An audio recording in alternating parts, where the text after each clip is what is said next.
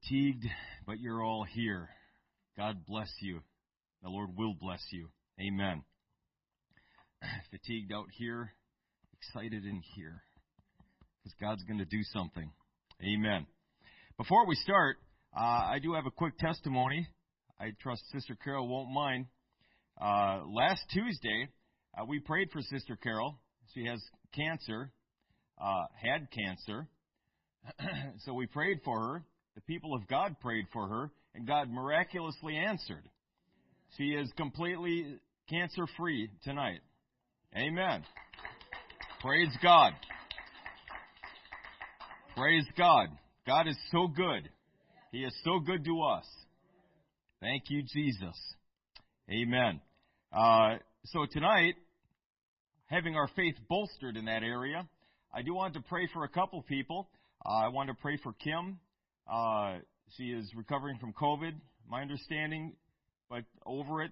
But she's still low on iron, so she needs whatever's going on there needs to be fixed. Amen.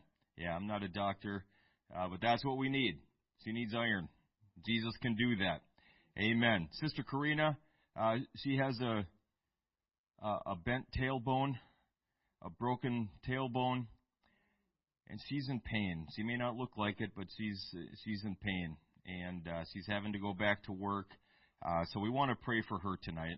And in fact, ladies, if you would, while we're praying, if you gather around her, we'll pray for her. Yes, sir.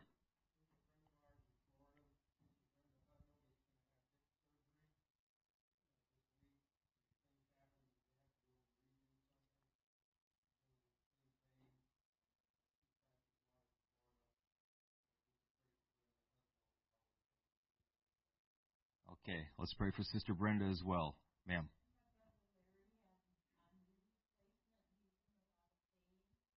Okay. Larry. Okay.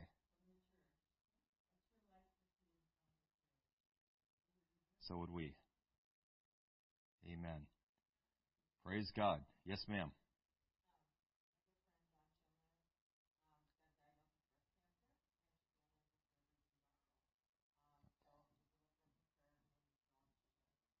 Dawn. Okay. All right. Ma'am? Shirley Henson.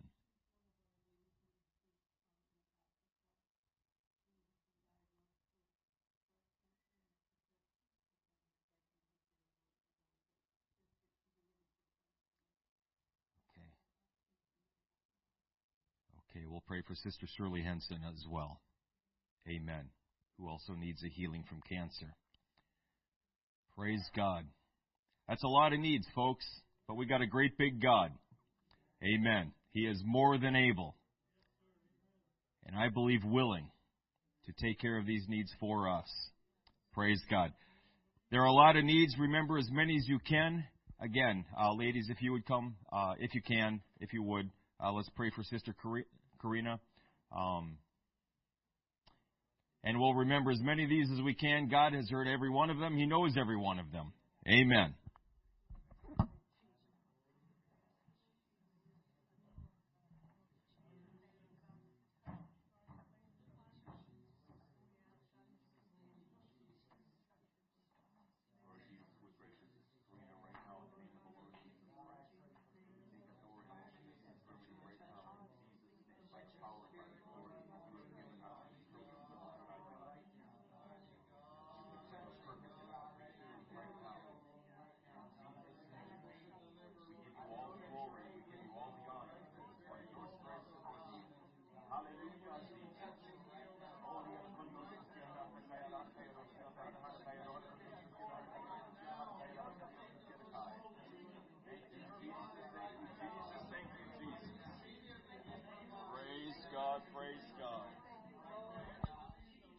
And we pray for Shirley Henson, and we pray for Larry, and we pray for all of these others, for Kim, for all of these other requests that have been mentioned. I pray, Lord, in Jesus' name, every one of them need a healing. Every one of them need a miraculous deliverance from sickness and disease and infirmity.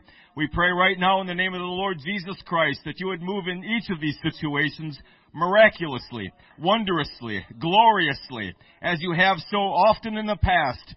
Show us once again, Lord Jesus, I pray. Demonstrate once more to this world that you still intervene in the affairs of men, that you still have power and authority over all of these things. In Jesus' name we pray. Hallelujah. And we give you all the glory and we give you all the honor.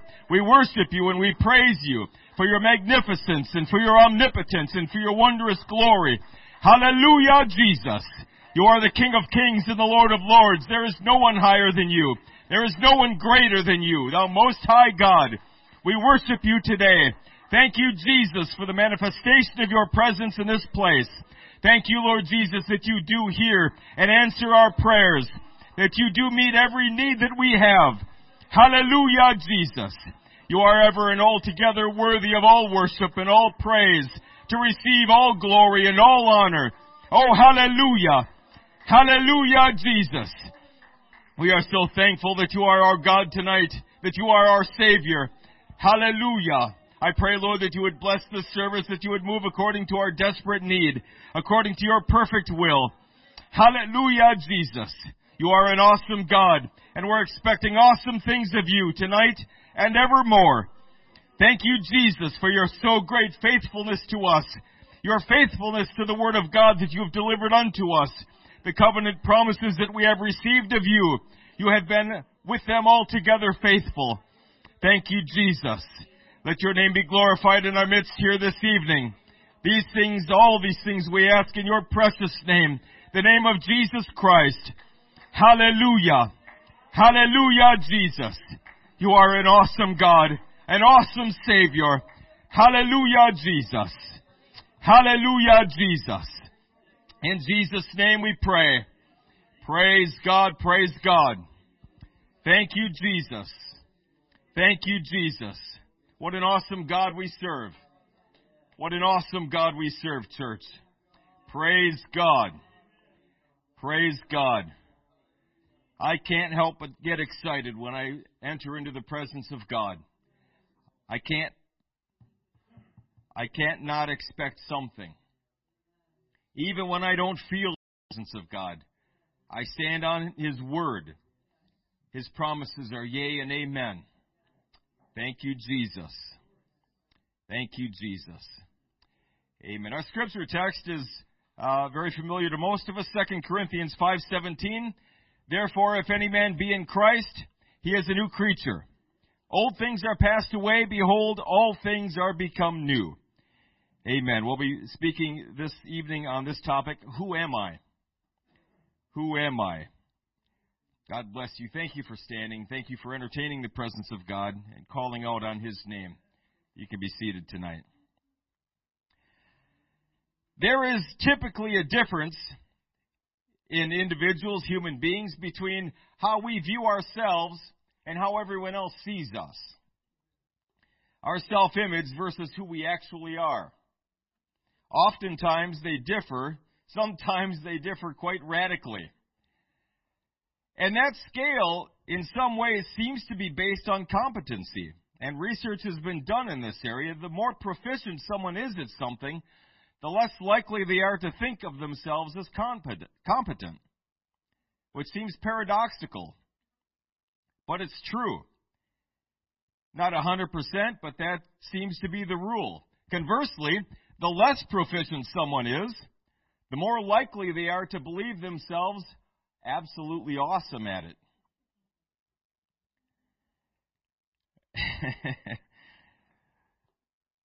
There is this thing called imposter syndrome. People have spoken with CEOs, high-ranking officials, things of that nature. People who have achieved a good measure of what most people would call success. CEO of a large company, responsible for thousands, tens of thousands of people's jobs, billions of dollars. They've worked a long time. They've went to school. They have decades of experience in the industry. They're very well qualified for that position. But they get there.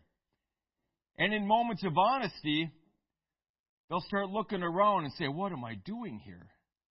I have no idea how I even got here. And if you ask them, their biggest fear, people that suffer from this, their biggest fear is someone is going to figure out that I'm a fraud, that I'm a fake. And I don't know what I'm going to do if someone confronts me with that. Because they really feel like that. They don't feel competent. They don't feel like they should be in the position that they're in. Even though their resume, their experience very, very definitely qualifies them. They're very qualified for the job, but they don't feel qualified. They feel like they're faking it. So there's a difference between who they actually are versus who they think they are. And sometimes we let others' opinions shape our idea of who we are. And this can come one of two ways. Obviously, there are people that tear us down unrealistically. You're no good. You're a loser. Things along those lines. Maybe someone would say in church, I don't think that's something you should try right now. I don't think that God is really speaking to you like that. Sometimes people can build us up unrealistically. And I can't help but use this analogy or this example. I don't watch it religiously, but every once in a while I'll pull up someone on YouTube, this America's Got Talent. And I love watching the Susan Boyle one because she just blew everyone away and everyone was expecting her to absolutely bomb. I love that. Anyway, they'll get these people on and they'll do the interview before they actually audition and they're like, oh yeah, I'm so excited. I got these plans and I got these dreams and they'll get before the judges and okay, so why are you here today? Oh, I'm a singer. I want to be a professional singer. And they're like, well, what? They'll explain some of the things they've done. Oh, my parents just rave about my singing, and my high school choir director, she really loves how I sing. And they'll start singing, and they're just like, what in the world is this? This is a joke, right? It's like, not that far off. And there were people in this person's life telling them they could sing. I don't know if they hated this person, and they were just, she's going to go on there, and she's going to make a fool of herself. They must have hated this person to do that. Telling her that, it's one thing to encourage someone. Well, this is where you're at right now, but you can get better. You have the raw ability to get better. Nothing wrong with that. But they got to get better. That's fair. I can carry a tune as long as it's in a very small bucket and it's not too heavy. I could get better, but that's where I'm starting, folks. I'm not going to win any contests. No way. And I know that. I think I have a reasonable self-image in that area. So that can go one of two ways. People can be built up unrealistically. They can be torn down unrealistically. But in any case, the self-image that develops from that is not an accurate picture of who they actually are. And we can suffer from this in the kingdom of God. We know who God has created us to be. We've heard it before. We know some of the scriptures. This that we just read. He is a new creature. Praise God. He made me a new creature. Hallelujah. But we don't always feel like a new creature. We don't think like a new creature. Sometimes we don't even act like a new creature.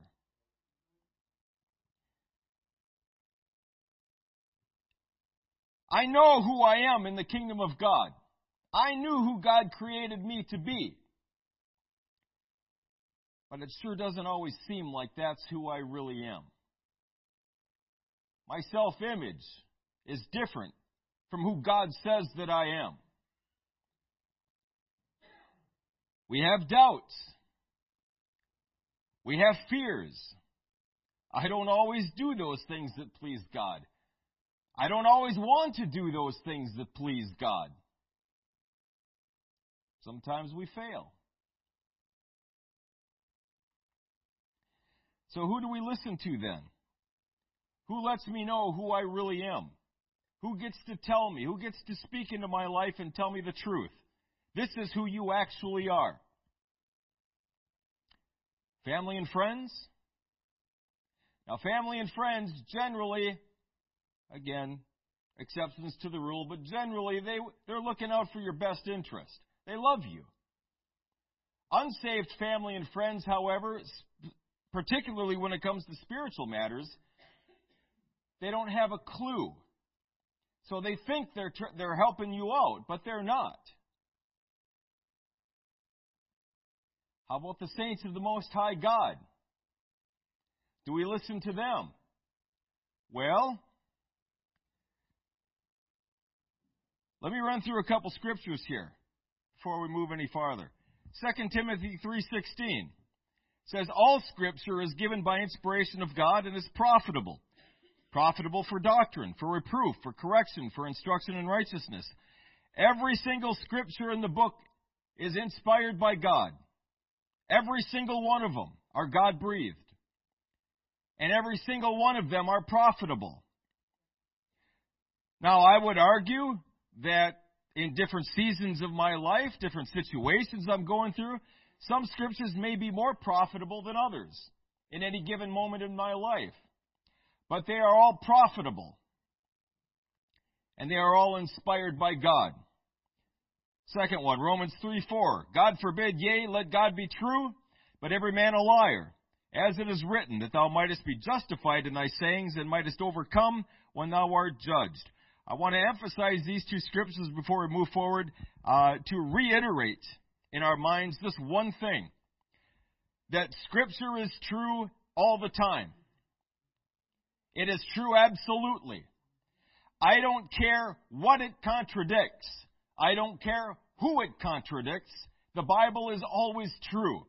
If the Bible speaks something to me and everyone else is contradicting it, folks, the Bible is true and every man a liar. I need us to understand that.